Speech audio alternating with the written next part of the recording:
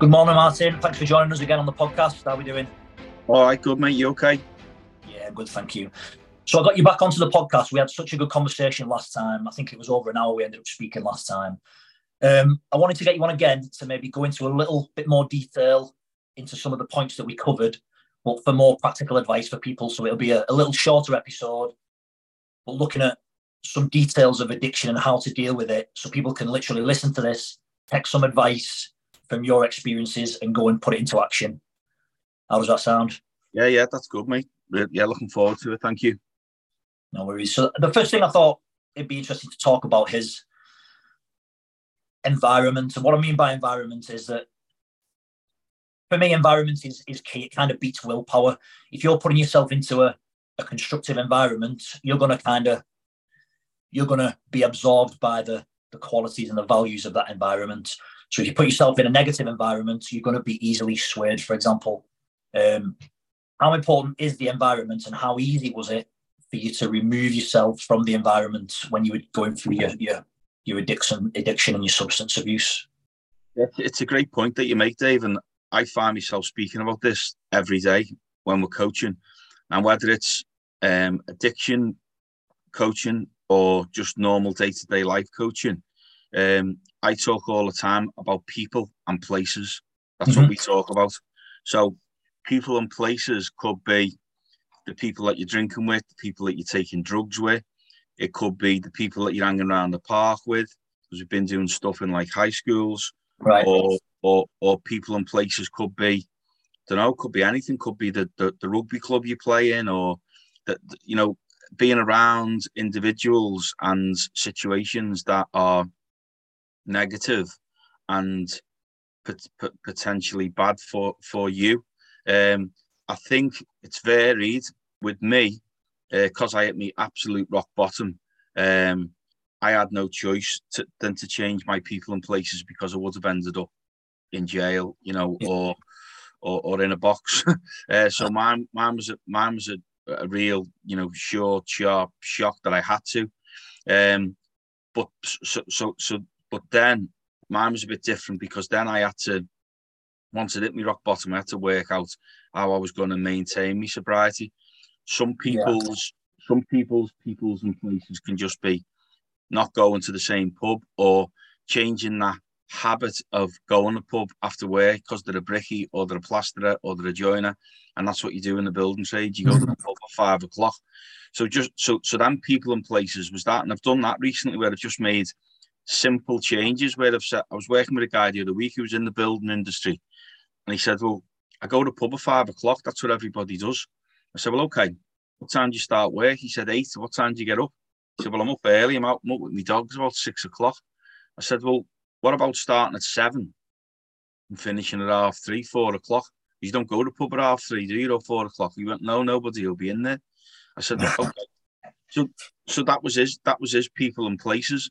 And once he hadn't done that for 2 weeks, he found other things to do. He wasn't going to the pub at 5 o'clock, because he realised that when he finished work at 3:30, he could get home early, so he wasn't sat in the traffic, so he wasn't stressed out. Yeah. And he was deciding that he was going to the driving range, or he was going for a run. So that's the low end of it. The other end is obviously the people you're taking the drugs with, the people you're drinking with, or whatever it is. If it's a gambling addiction, you know, don't go in the betting shop, because them people who are in there are the ones who you're going to talk about the horse racing with, who are going to give you the tip, who are going to tell you that machine on the right hand side is probably about to pay out, and that, you know, you and I have spoke about this a lot in coaching. I say we deal in common sense. Well, for me, for somebody who's got their act together, telling somebody who's got a gambling addiction not to go in the betting shop seems like stating the obvious. But when someone's in the middle of that, it just seems normalize it. So I think people and places is absolutely massive, and not just to do with drug and alcohol addiction, but with drug and alcohol addiction, it does tend to be a much bigger thing, because predominantly you're going to be using with other people probably. I mean, a lot of people don't get me wrong, and even if you're doing it on your own, change that up. Do it so that the people isn't just you or the person. Find a crowd. You know, go to a park. Go to the gym. Go somewhere where you haven't got that time on your own. You know, so that can work both ways now. Yeah, that's an interesting point that I've never really thought about it in that detail before. But to set to people, like, the pub is such, like, I think we spoke about it last time, but it's such a socially accepted place to go.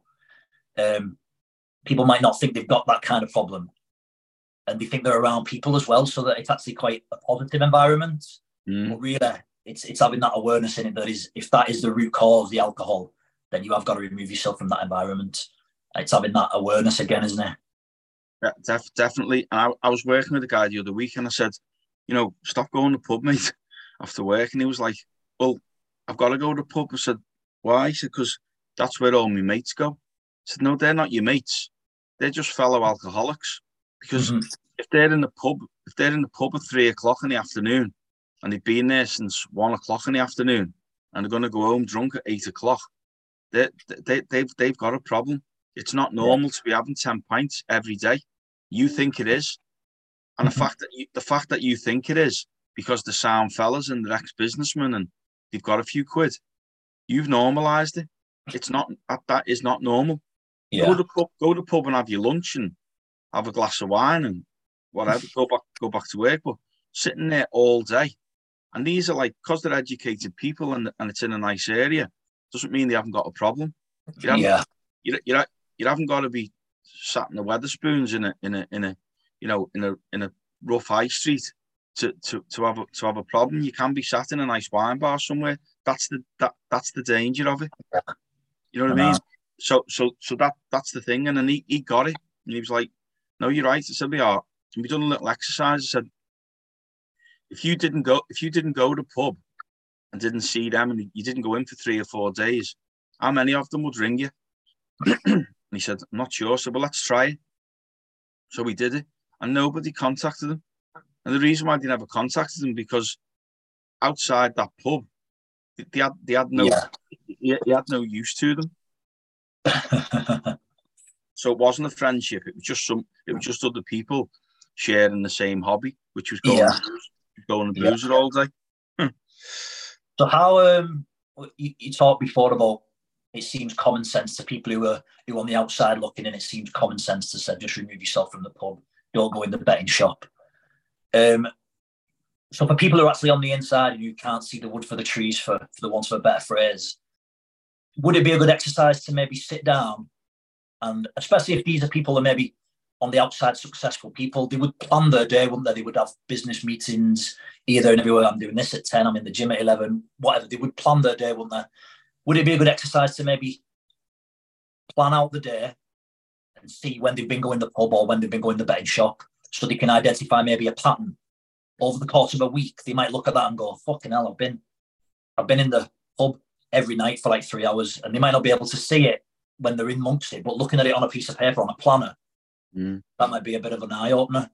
Oh, definitely. We talk all the time about journals, and obviously the journals that Katie Sheridan's launched with Max Edge.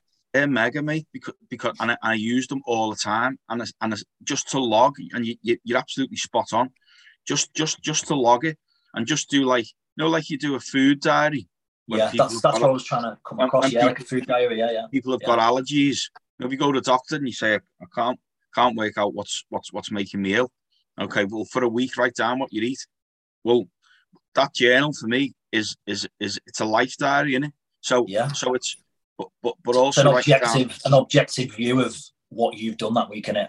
Yeah, you can't deny it. You can't. It's there. Yeah. No, because a normal diary, you hit the nail on there before. A normal diary is Zoom meeting Dave Drury 9:30, half 10 set off for meeting in St Helens at 12. It's a time and a place. It's not an emotion, is it? So if you're putting in a journal, had 5 pints, came home, fell asleep halfway through watching something with Netflix, Mrs. not happy, didn't have a great night's sleep, woke up in the morning, a bit groggy. You know what I mean? you're spot on, and that's why them journals are brilliant. And then the likes of me and you look back and go, right, let's have a look at the previous week, mate. How did it go? Oh, did you go to the gym? No, to be honest, I didn't, because I was knackered, or I felt groggy, and so and it was so and so's birthday, so we went and had a bite to eat, and then what did that lead to? Well, I ended up having 2 bottles of wine, and then someone had a bit of Charlie, and then it was, before I know it, I was. Yeah. But I got up for work the next day. Okay, well, how did that go? Well, I had a meeting, but I was in right crank. I was in a narc, and I bit someone's head off, and it hasn't gone well. So that's it. That's it. Yeah. And it's just having that overview, and that's what we're doing all the time with the coaching. And it goes back to, and I don't get bored of saying this, we said this when we did the big podcast, which we could have gone on for about 3 days, by the way. It's just be the best version of yourself. Yeah. And that, mate, that's honestly, that's what I'm saying all the time. Whether to young people, to old people, whoever it is, any walk of life, are you putting the best shift in that day for your brand, for you as a person? Yeah, that's massive. And I think that's what I want to try and achieve with these little 4 smaller, more concise conversations. Is we kind of spoke about that. That was the big theme of the larger podcast that we did. How do you become the better version? And hopefully these 4 little segments will start to help people action that, because that's going to be the big question. Well, how do you become the best version of yourself? And hopefully by these little 4 conversations, we can start to put things into place that the best version of yourself is constantly reviewing, constantly looking backwards to see what's happened and how you can get better. And hopefully as we get to the next topics, that will be the start of people being able to be the best version of themselves, hopefully. Definitely. And I think to summarize this little one is basically just have an honest look at what you're doing, and just try a little circuit breaker.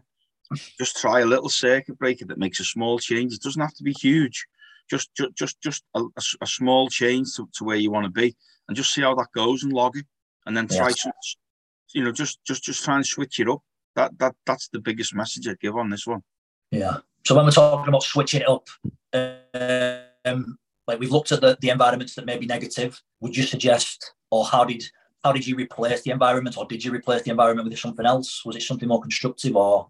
Yeah, well, I threw myself into my family because I've been missing for that long. Like, so I just threw myself into being a better dad and a better husband. So it was pretty easy for me, because I had that release right there. Some people aren't going to have that, but hobbies are good. Hobbies are really good. Like all the stuff you do with the fitnesses, as you well know, the benefits of that. That's not going to be for everybody. I don't know. Read a book, find something. Everybody's got an interest. Like, I'll go to bed tonight and there'll be 5 things I haven't done. You'll do the same, because we get a bit caught up with life. So pick one of them things, whatever it is. Knit might be knitting, it might be going to golf. I don't know, just something that you haven't done. I think animals, I know it sounds off the cuff, but animals is a big one as well, isn't it? Because there's that level of responsibility with it as well. It's another you've got to look after, or another. You know what I mean? Just something that you haven't been doing that you enjoy. Everybody's got one of them, mate. Don't care who you are. Everybody's got one of them. It might be doing a bit of art. It could be anything at all. Just find something that sort of ignites you with something different. Yeah. And that's a great start, because it's something that you haven't been doing and you've missed. You're probably going to enjoy it straight away, aren't you? And then once you get into it and you get absorbed. I was speaking to somebody the other day about diet, and they were trying to lose weight and was dropping the calorie control. And what he said was, sitting watching the telly isn't going to work, because you're just sitting there feeling hungry, thinking, what can I go and eat out the fridge? So doing a bit of artwork, doing a word search, or just something to keep your mind not thinking about food. Even looking back at what you enjoyed in school, or when you was in school, what kind of things did you enjoy that as life happens you kind of neglected and they fell by the wayside? So like you say, I was massively into like art and stuff at school, and it's something I've not pursued as an adult. But if you are struggling to find hobbies or other interests, what were your interests when you were growing up or when you was at school, and try and reignite those flames that were passionate back then? Yeah, 100%. Music's a big thing as well. So all that stuff, and it's readily available to us. It's not something that we've got to majorly go out of our way for, and it's not anything that's expensive. It can just be a simple thing that is going to take our mind to somewhere different to whatever that thing was we've been doing. And that's a great starting point. Yeah. Thank you, Martin. I think we'll leave that first segment there then. We've nicely summarised by yourself at the end there. You touched on something towards the end about you threw yourself into your family. Obviously, some people aren't going to have that. So we'll touch on that in the next little segment, dealing with the people who you've left and the people you want to start to reconcile with, all right? So, perfect. Cheers for that, Martin. Cheers, Dave. Cheers, mate. Take care.